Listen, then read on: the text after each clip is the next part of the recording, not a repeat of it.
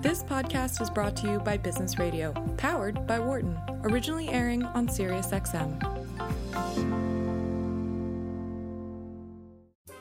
This is the Work and Life podcast, which explores how to create harmony among the different parts of life: work, home, community, and the private self, your mind, body, and spirit.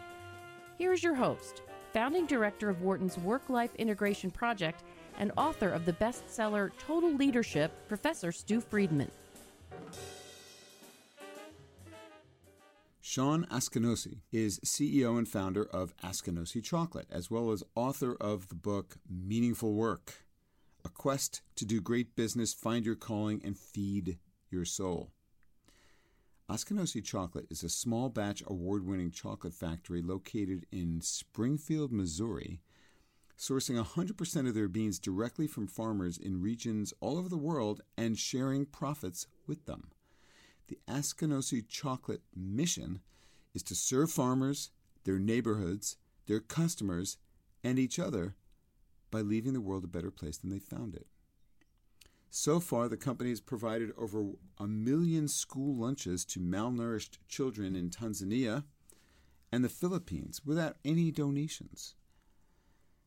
Askinosie Chocolate was named by Forbes as one of the 25 best small companies in America, and Sean was also named by O, the Oprah magazine, as one of 15 guys who are saving the world. In this episode, we talk about Sean's remarkable journey from being a phenomenally successful criminal lawyer who never lost a case in 20 years to a life-changing moment that caused him to realize he needed to leave the law. He then searched, and he speaks candidly about the imperative to explore one's grief, your own grief, your pain point, as he called it, helping others to help yourself.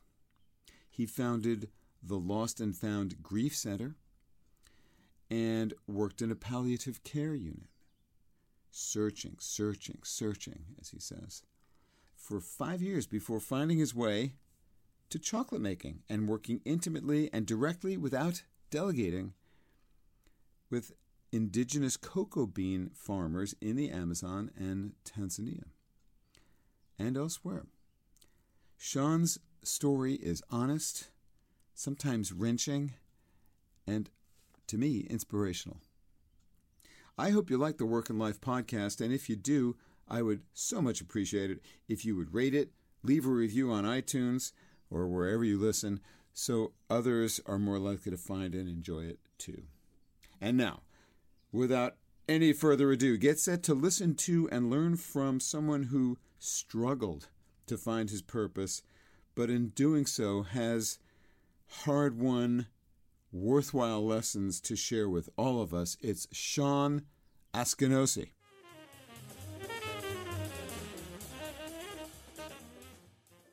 Sean, welcome to Work and Life. Thank you, Stu. I'm really looking forward to this conversation. Well, thanks for making time to join us. So you had a very successful career as a criminal defense attorney. Why did you leave it? Well, I practiced criminal law, and my specialty, or subspecialty, you could say, was the defense of murder cases. And I did that for almost 20 years. And I loved the courtroom. I loved everything about it and felt called to it. But one day I didn't. Wait, and so it was kind of like that. Let me jump in there. You say you felt called to it. Can you say more about what called you to being a criminal defense attorney for murderers? Yeah. Well, and I would say one distinction: accused. I'm murderers. Sorry. That's all right. I'm not a lawyer, so I make stupid mistakes like that all the time. That's okay. But in my former world, that was a pretty big distinction. Of course. However, the thing for me, I grew up. My dad was a lawyer and did a lot of criminal defense work, so I sort of grew up with that around the kitchen table. In high school, I worked for a criminal defense lawyer, and I grew up around the notion of social justice, and so it was not a big step for me to want to do criminal law. And right out of law school, I did white collar criminal law for a big law firm in Dallas. and I wanted more blue-collar experience. And one thing led to another, and really I think with my first murder case, which was a death penalty case, I sort of built my reputation on that one and then everything that followed. And it was just, I have to say, there's nothing quite like defending against the overwhelming power and wealth of a government investigation with just unlimited resources. Mm-hmm. And if you're the kind of person that fancies himself or herself as a defender of the little guy, mm-hmm. the underdog, mm-hmm. then that's a good spot. And I loved it. And I felt challenged by it and excited by it. And of course, the stakes were as high as you can imagine. With life and death. Life and death. And I was good at it. I did not mm-hmm. lose a criminal jury trial in all those years. Wow. That's an impressive record. So what happened? After 20 years, something happened. Yeah. I was concluding a murder trial. It was particularly emotional. They all were. And it was right before closing arguments. And the case was concluding. I was emotionally just wrung out. I ended up winning that case. But so I was in the little ante room right off the courtroom with my client. It was a very demure woman charged with first-degree murder, and I was explaining to her what was going to happen next. And it was just an emotional moment for me. I talk about it at length in the book, but it was just an emotional moment. Mm-hmm. And at that moment, literally, I look back on it now and say that's really when everything switched and sort of turned upside down for me. And from that time on, I had trouble. I had trouble feeling at home in the courtroom. I knew I needed to quit, and I needed to do something else. I tried some other specialties of the law. It didn't work. And so I was really on this 5-year-long path, winding path. I want to get to how you moved on that path, but let me just jump in here. Yeah. No, we're going to go further on that, but can you say what it was that happened in that moment that shifted your view of yourself? Sure. This woman was charged with the murder of her 7-year-old daughter, and she believed, I think correctly, that her daughter was being sexually molested by her ex-husband.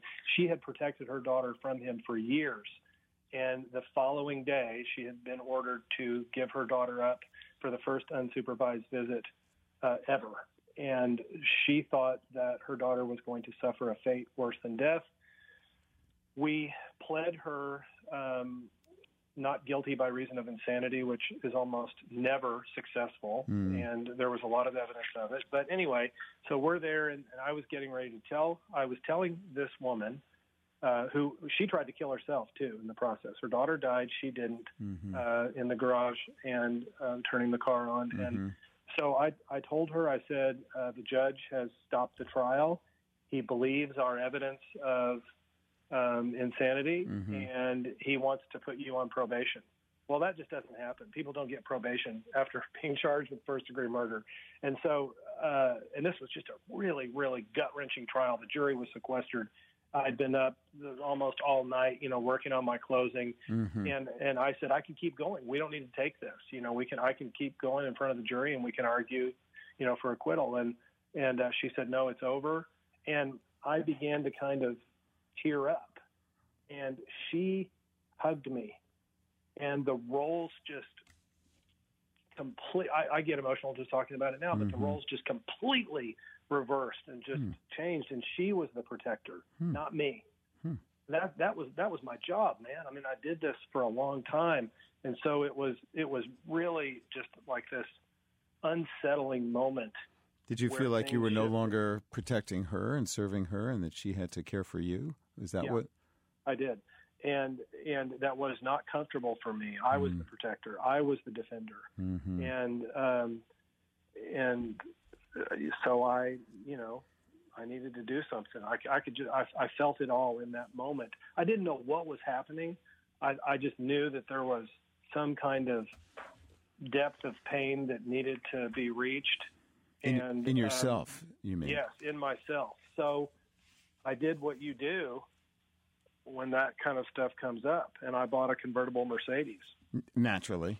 Yes, and I thought that would.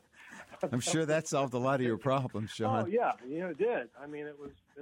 So we can end the show right here and just give people the. All right, so that's the upshot. Just buy yourself a convertible. I'm sure it was red, probably, right?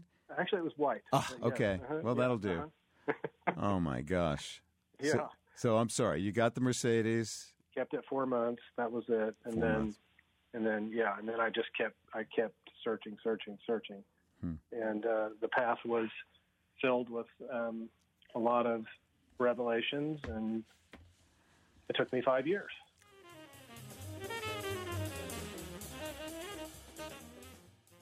So, there's a lot of wisdom in this book and in your story, but while we're on the subject of your needing to plumb the depths of your soul, let me put it that way, you came through that process with one of the important guidelines in your book being to really focus on your own sorrow. Can you say more about why that became so important for you, and why it's an important thing for other people to know, whether they're in a leadership role or in any role in an organization? Right. Khalil Gibran says that our greatest joy is our sorrow unmasked. And I don't have any tattoos, but if I was going to get one, I'd put that somewhere, because I learned by that, and now I live by that. And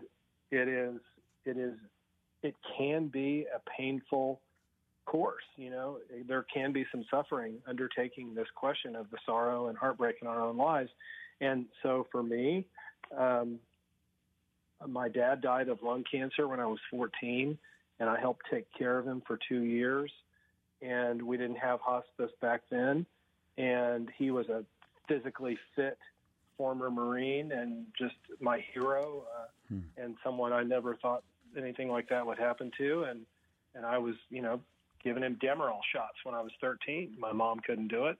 And matters were made worse by this church prayer group that would come over and lay hands on him and say he was going to be healed and all this weird stuff. And then weird in the sense that you didn't believe that was going to be realistic. No, weird in the sense they were speaking in tongues and yelling, and they told me to never speak of death with my dad, because if I did, that it would be a sign of doubt and that he wouldn't be healed. And that must have been so confusing for you. It was, and I whenever my dad wanted to talk with me about this, that he might die, I pushed him away and said, "Don't talk about it." You were listening to the church leaders. I was listening to anything that would give me some hope that he wasn't going to die. He kept getting sicker, and then I was with him. I was with him when he died. Cancer went to his brain, and he essentially had a stroke. And I felt so helpless and desperate, and I begged God to please not let him die out loud, and the most desperate moment of my life. And there I was. And so after I gave the Mercedes back, sold it back, I came to this realization. This is now back to when you're in your 40s, 25 years right? later, early 40s. And I came to this realization that I needed to have some kind of conversation with this unresolved grief in my life with my dad's death. And so that led me to some volunteer work. I've always done a lot of volunteer work, always. Before we hear about that, and I want to hear about that, can you say what led you to the realization that there was this unresolved grief? How did you come to understand that? You must have. Well, how did that occur to you? This was during the beginning of the book Tuesdays with Morrie, and I bought it for my wife to read. Meanwhile, I was reading about DNA, gunshot residue, blood spatter evidence, and that was my nighttime reading. And anyway, I gave that to her, and so she said, "This is a great book," and I was like, "Yeah," and whatever. And my daughter at the time was 9. She read that book to me out loud. That book changed my life. This is Lauren. Lauren, my co-author in Yes. the book. And she read that to me out loud. And, every 30 pages I would excuse myself to go cry in private because, I didn't want to be that vulnerable in front of her. Wow. And how ridiculous that is. But I cry in front of my kids a lot.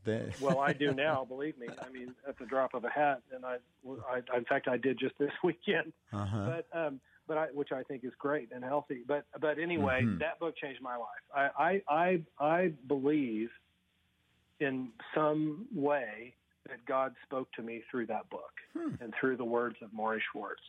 That's what led me to this idea that I needed to do something. And so, the first thing I did, which came from that book, was I co-founded a grief center here in Southwest Missouri for children and families who have experienced the death of a parent or sibling. And then next year, we're going to celebrate our 20th year.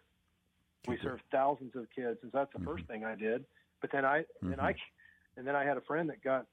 I'm sure you got a lot from that yourself, and I did, as we all do from any kind of service, right? It's not just about the people you serve; it's it enriches your own sense of purpose and feeling like you're of value in the world. But please continue. So my friend got a lawyer friend of mine got really sick, and he would have brain cancer, and so while I was founding this grief center, I realized I needed help on how to help him. And so I came to this conclusion, and through talking with a counselor, that I needed to have some kind of I needed to begin this work on uncovering the sorrow in my life as it related to my dad's death and his sickness, and that had been buried very deep for many years. And so that's what I started doing, and that's what led me, to this other volunteer work. With the monastery? Well, not with the monastery. With the hospice? With the hospital, yeah. Sorry. With the palliative care, which I did for almost 5 years. All right, so tell us about that, and especially I'm interested in how your experiences in being a hospice care provider, how that informs your role as CEO of your chocolate-making company. The answer to the last question is that the work that I did in palliative care related directly to the heartbreak in my own life. And I believe with everything that I have that entrepreneurs, CEOs, leaders, anyone, any adult that has experienced heartbreak, who hasn't? Well, you know what? You'd be surprised who won't admit it. Yeah, well, that's different.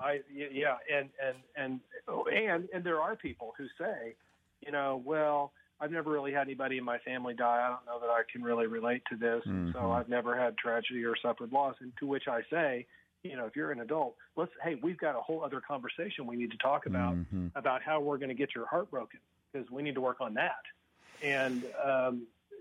But my point would be that if you can, as a leader, find the pain point in your own heartbreak and then begin to serve out of that place, your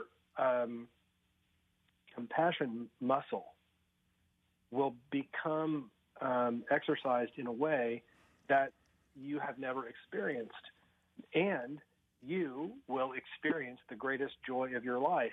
And so every leader, entrepreneur, person in business life who can experience this, I'm not a Catholic, but the Catholics talk about the Paschal Mystery, which is the passage of darkness into light, the mountaintop to the valley and back to the mountain. If we can do that, if we can pass through this mystery, then we will be better leaders, better spouses, better friends, siblings, because we will understand what it means as Joseph Campbell said, to joyfully participate in the sorrows of the world. How could you not be a better leader and a better colleague if you have experienced this?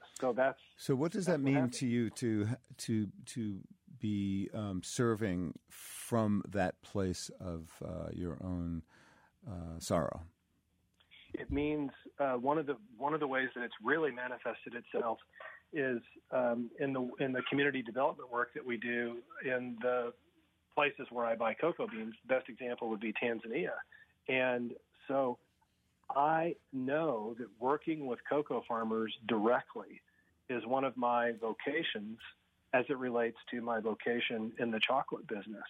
And so what that means is that I go.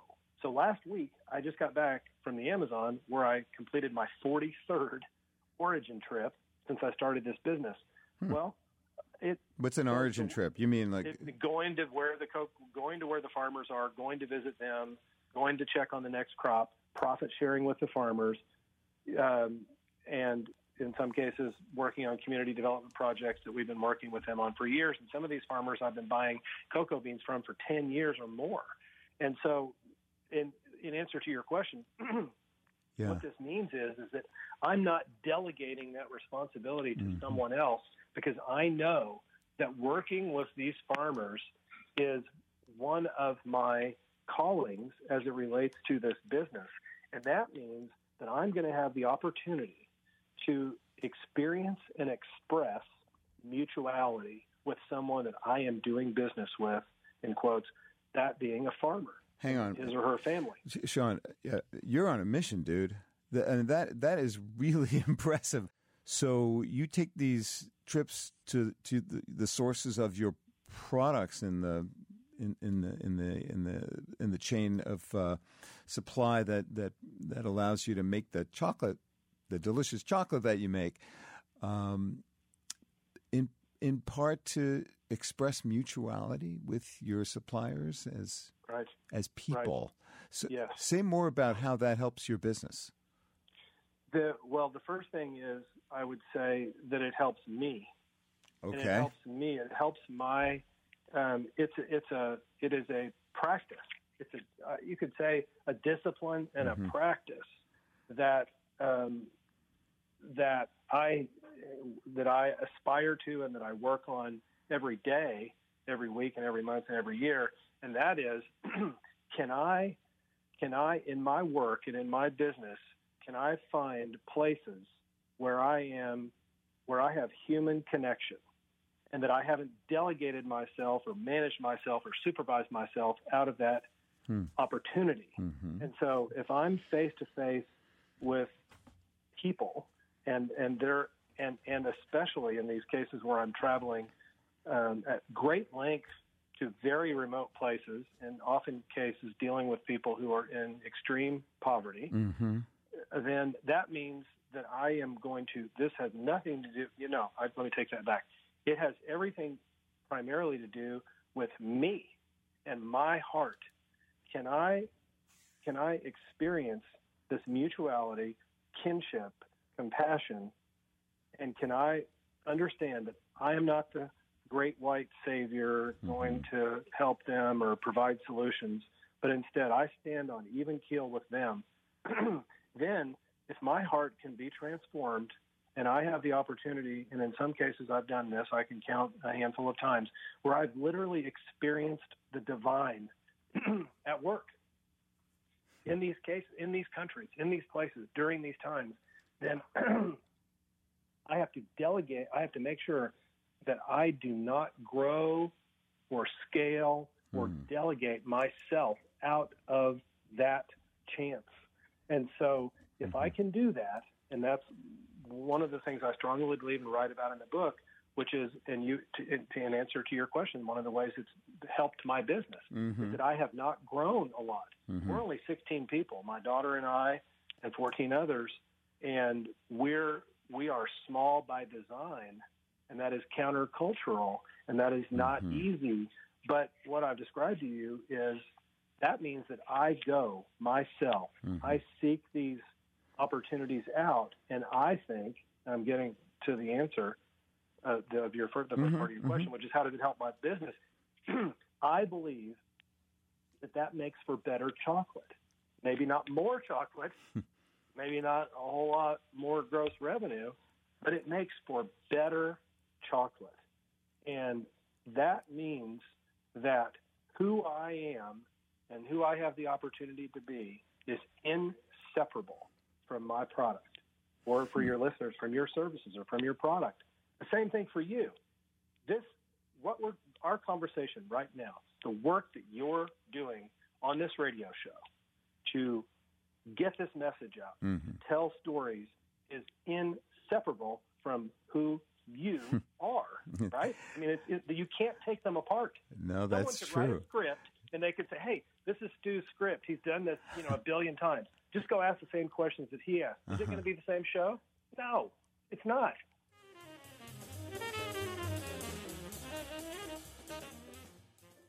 What do you do with your team, with the people who you work with every day?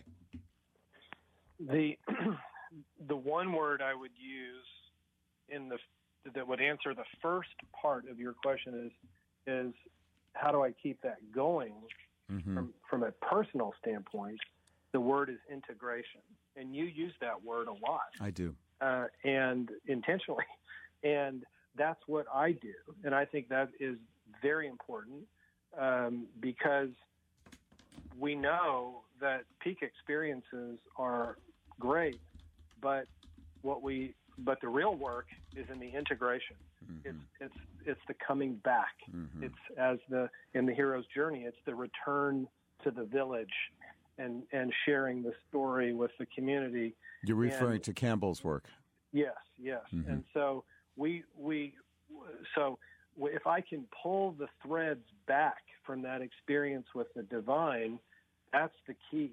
How do I both remember it and then integrate it into my daily life and into my business, and in a way that I can also share with coworkers, but not seem like a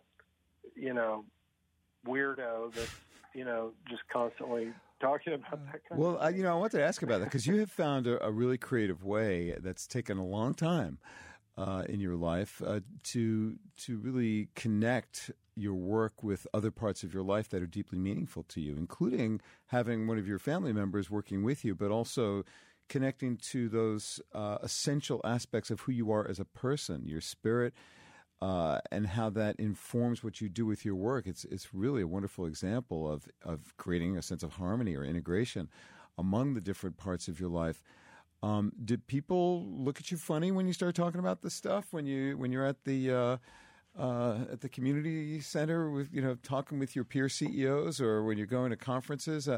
What's it like in the world of your peers in the business world? I wonder. I often have this feeling that I'm swimming upstream, depending on the conference and depending on the setting. So if I'm at a conference with CEOs from larger companies, institutional, then I sometimes get some blank stares. I also experience people really, really interested about how they can find this in their own lives. And so I get a mix of both. When I very first started this endeavor, I remember being in the little coffee shop for lawyers at the bottom floor of the courthouse, just where lawyers would wait for their cases to be called. And the people, almost everyone in that setting thought I was crazy. Why would I, turn away from a perfectly successful career, making a lot of money, and, start something like this? So I've experienced all of it. But over time, I have been able to, here's another word that you use a lot. I love this word, and it's harmony. It's not balance. Balance is overrated. It's about harmony and integration. And so if I have been able to live this life as true as I can, as Merton would say, if I can uncover my true self, if I can find my true self occasionally, this isn't an everyday thing. I mean, I get to see him once in a while. Him, your true self, you mean? Yes. The real Sean? Yes.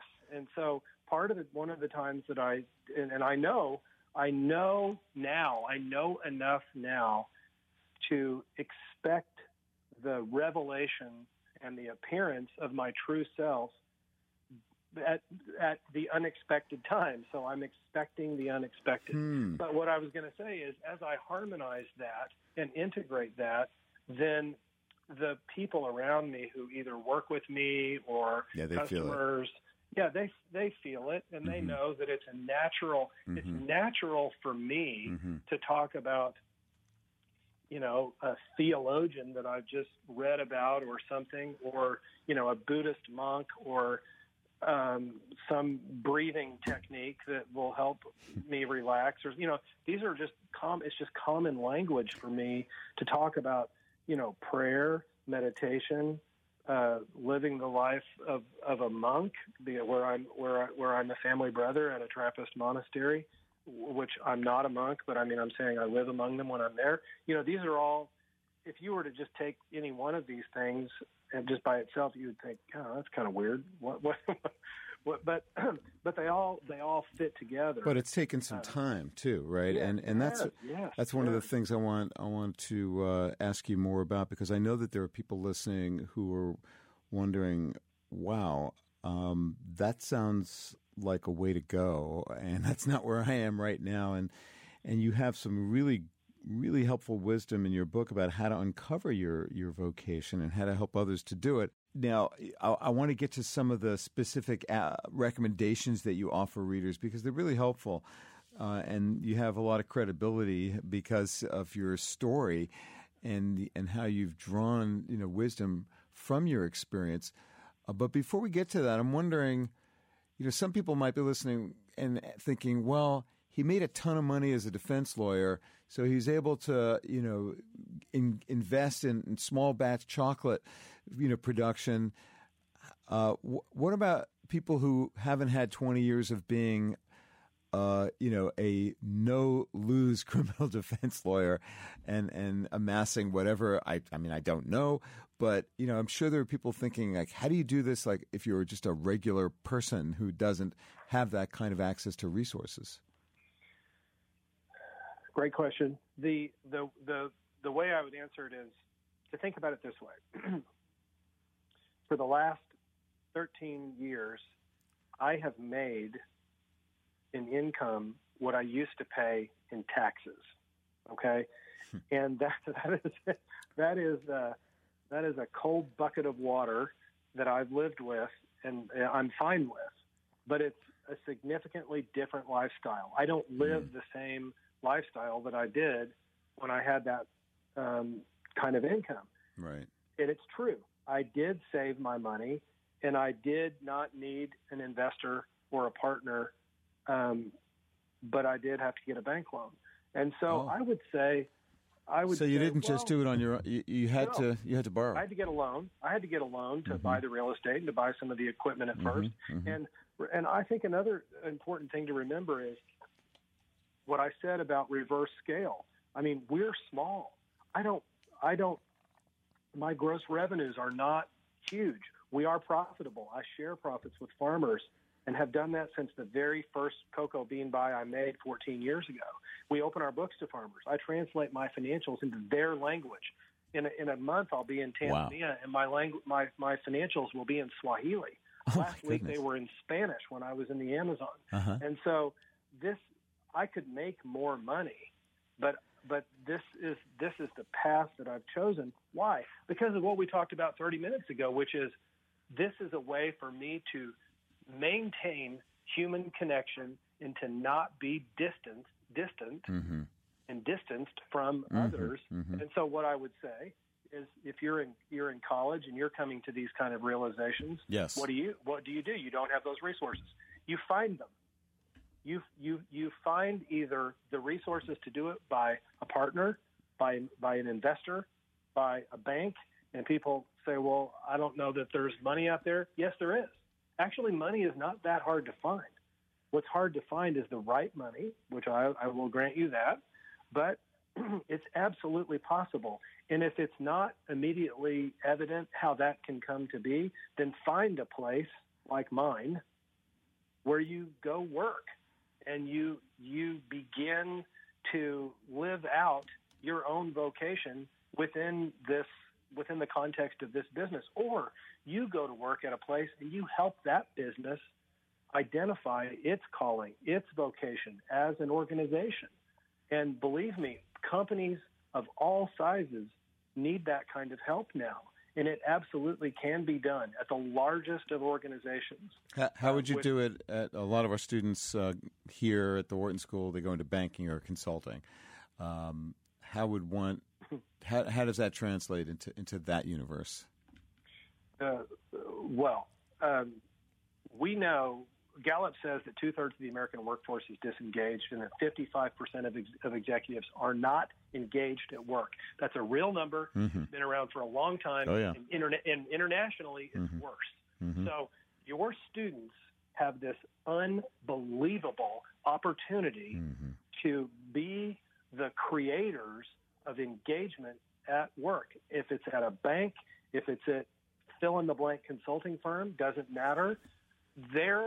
This generation, your students, the people now in college, in grad school, they are going to be the change makers. They will be the ones driving this force to engagement at work over the next 25, 50 years. And that it's going to happen. It is happening, and it's happening one of two ways. It's either going to be, it will be because of leaders who are coming out of your school and other schools right now, and people who feel the drive to be part of this and to help create it. And the second way it's going to happen is by force. How long can we have 2/3 of the workforce disengaged and capitalism as we know it remain the same? We can't.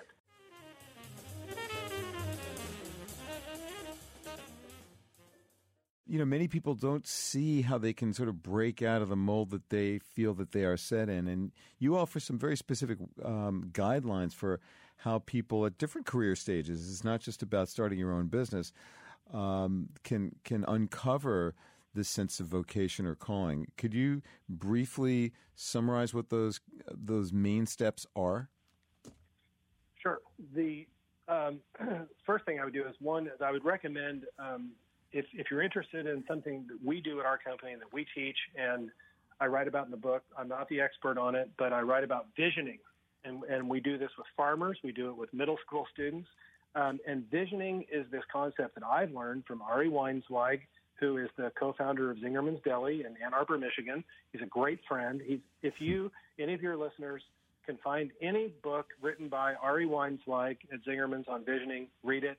That will be, I think, one of the great steps in helping uncover your vocation. Mm-hmm. So, but for me, I think the first step is in this path is to put the books down, get away from the Google search box.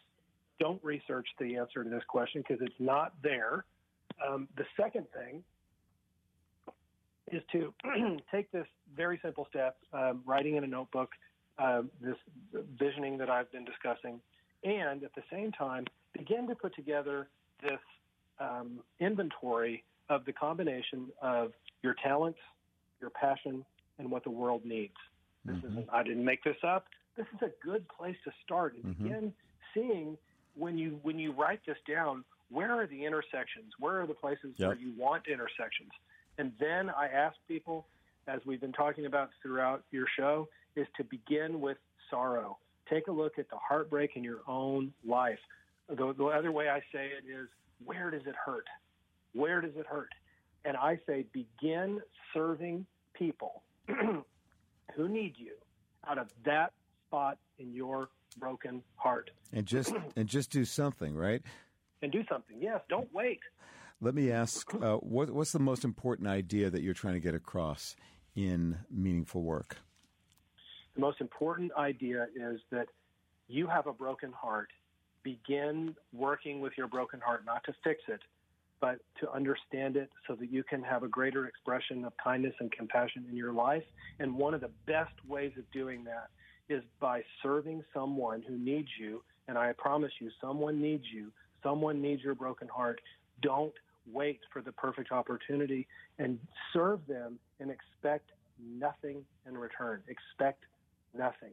That's what I hope people can be inspired by, and they can understand and find their lives transformed. And to bring dignity to their own lives and to the world around them.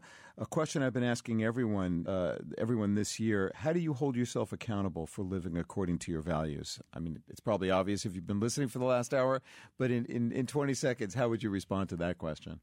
The first way I hold myself accountable is through a daily practice, which we don't have time to talk about, but it's a morning practice, an evening practice, and a prayer practice. The main way that I hold myself accountable, I would say globally, is through something that I wrote called a rule of life, which I had to do as a family brother at Assumption Abbey, a Trappist monastery. I talk about it in the book, how people can write their own rule of life. You don't have to be a Trappist, but that has a weekly, monthly, annual way for me to live my life, and it's essentially a document of accountability. Awesome. And the monks hold me to it. Wow. So how can people find out more about the remarkable work you are doing as an author, a philosopher, and with your company? The best way is askinosie.com, ASKINOSIE. That's our chocolate business, and there's a lot to see there. And then my own personal website is SeanAskinosie.com, and there's I've written blog entries there, and I continue to do that, and there's things about the book, and then a link to my most recent TEDx talk. Awesome. That's fantastic. Thank you for those resources, for taking the time to share your remarkable story with us. Sean Askinosie, CEO and founder of Askinosie Chocolate, author of Meaningful Work, A Quest to Do Great Business, Find Your Calling, Feed Your Soul. Really appreciate your joining us on the show tonight. Thank you so much, Sean. Thank you, Stu. I want to take your class. You're welcome anytime.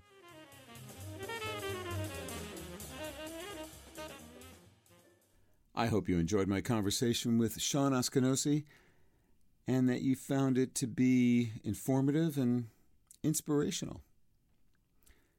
So I have a challenge for you, an invitation. I want to encourage you to think about, difficult as it might be, the pain points, the heartbreak or grief in your own life. Every one of us has such moments, such experiences or episodes, right? And just think for a bit about how you might use that part of your history, your story, as a jumping off point to consider what you might do to help others, maybe by volunteering, if not in your paid work life, as a way to both heal and enrich your life. Let me know what you discover if you do indeed pursue this. I would love to hear from you and invite you to get in touch with me directly, friedman@wharton.upenn.edu, or find me on LinkedIn. Thanks for listening to this episode of Work and Life. This conversation was originally recorded on my weekly radio show on Sirius XM 132, Wharton Business Radio. Tune in for live broadcasts of Work and Life on Tuesdays at 6 p.m. Eastern. For more about this episode's guest and about previous guests, visit workandlifepodcast.com. And for more ideas and tools for creating harmony among the different parts of life, check out our website, totalleadership.org, and my book, Total Leadership. Be a better leader, have a richer life. If you like this podcast, please subscribe, rate it on iTunes, and share it with your friends, family, and coworkers. Until next time, I'm your host, Stu Friedman, and I thank you for joining me. For more insight from Business Radio, please visit businessradio.wharton.upenn.edu.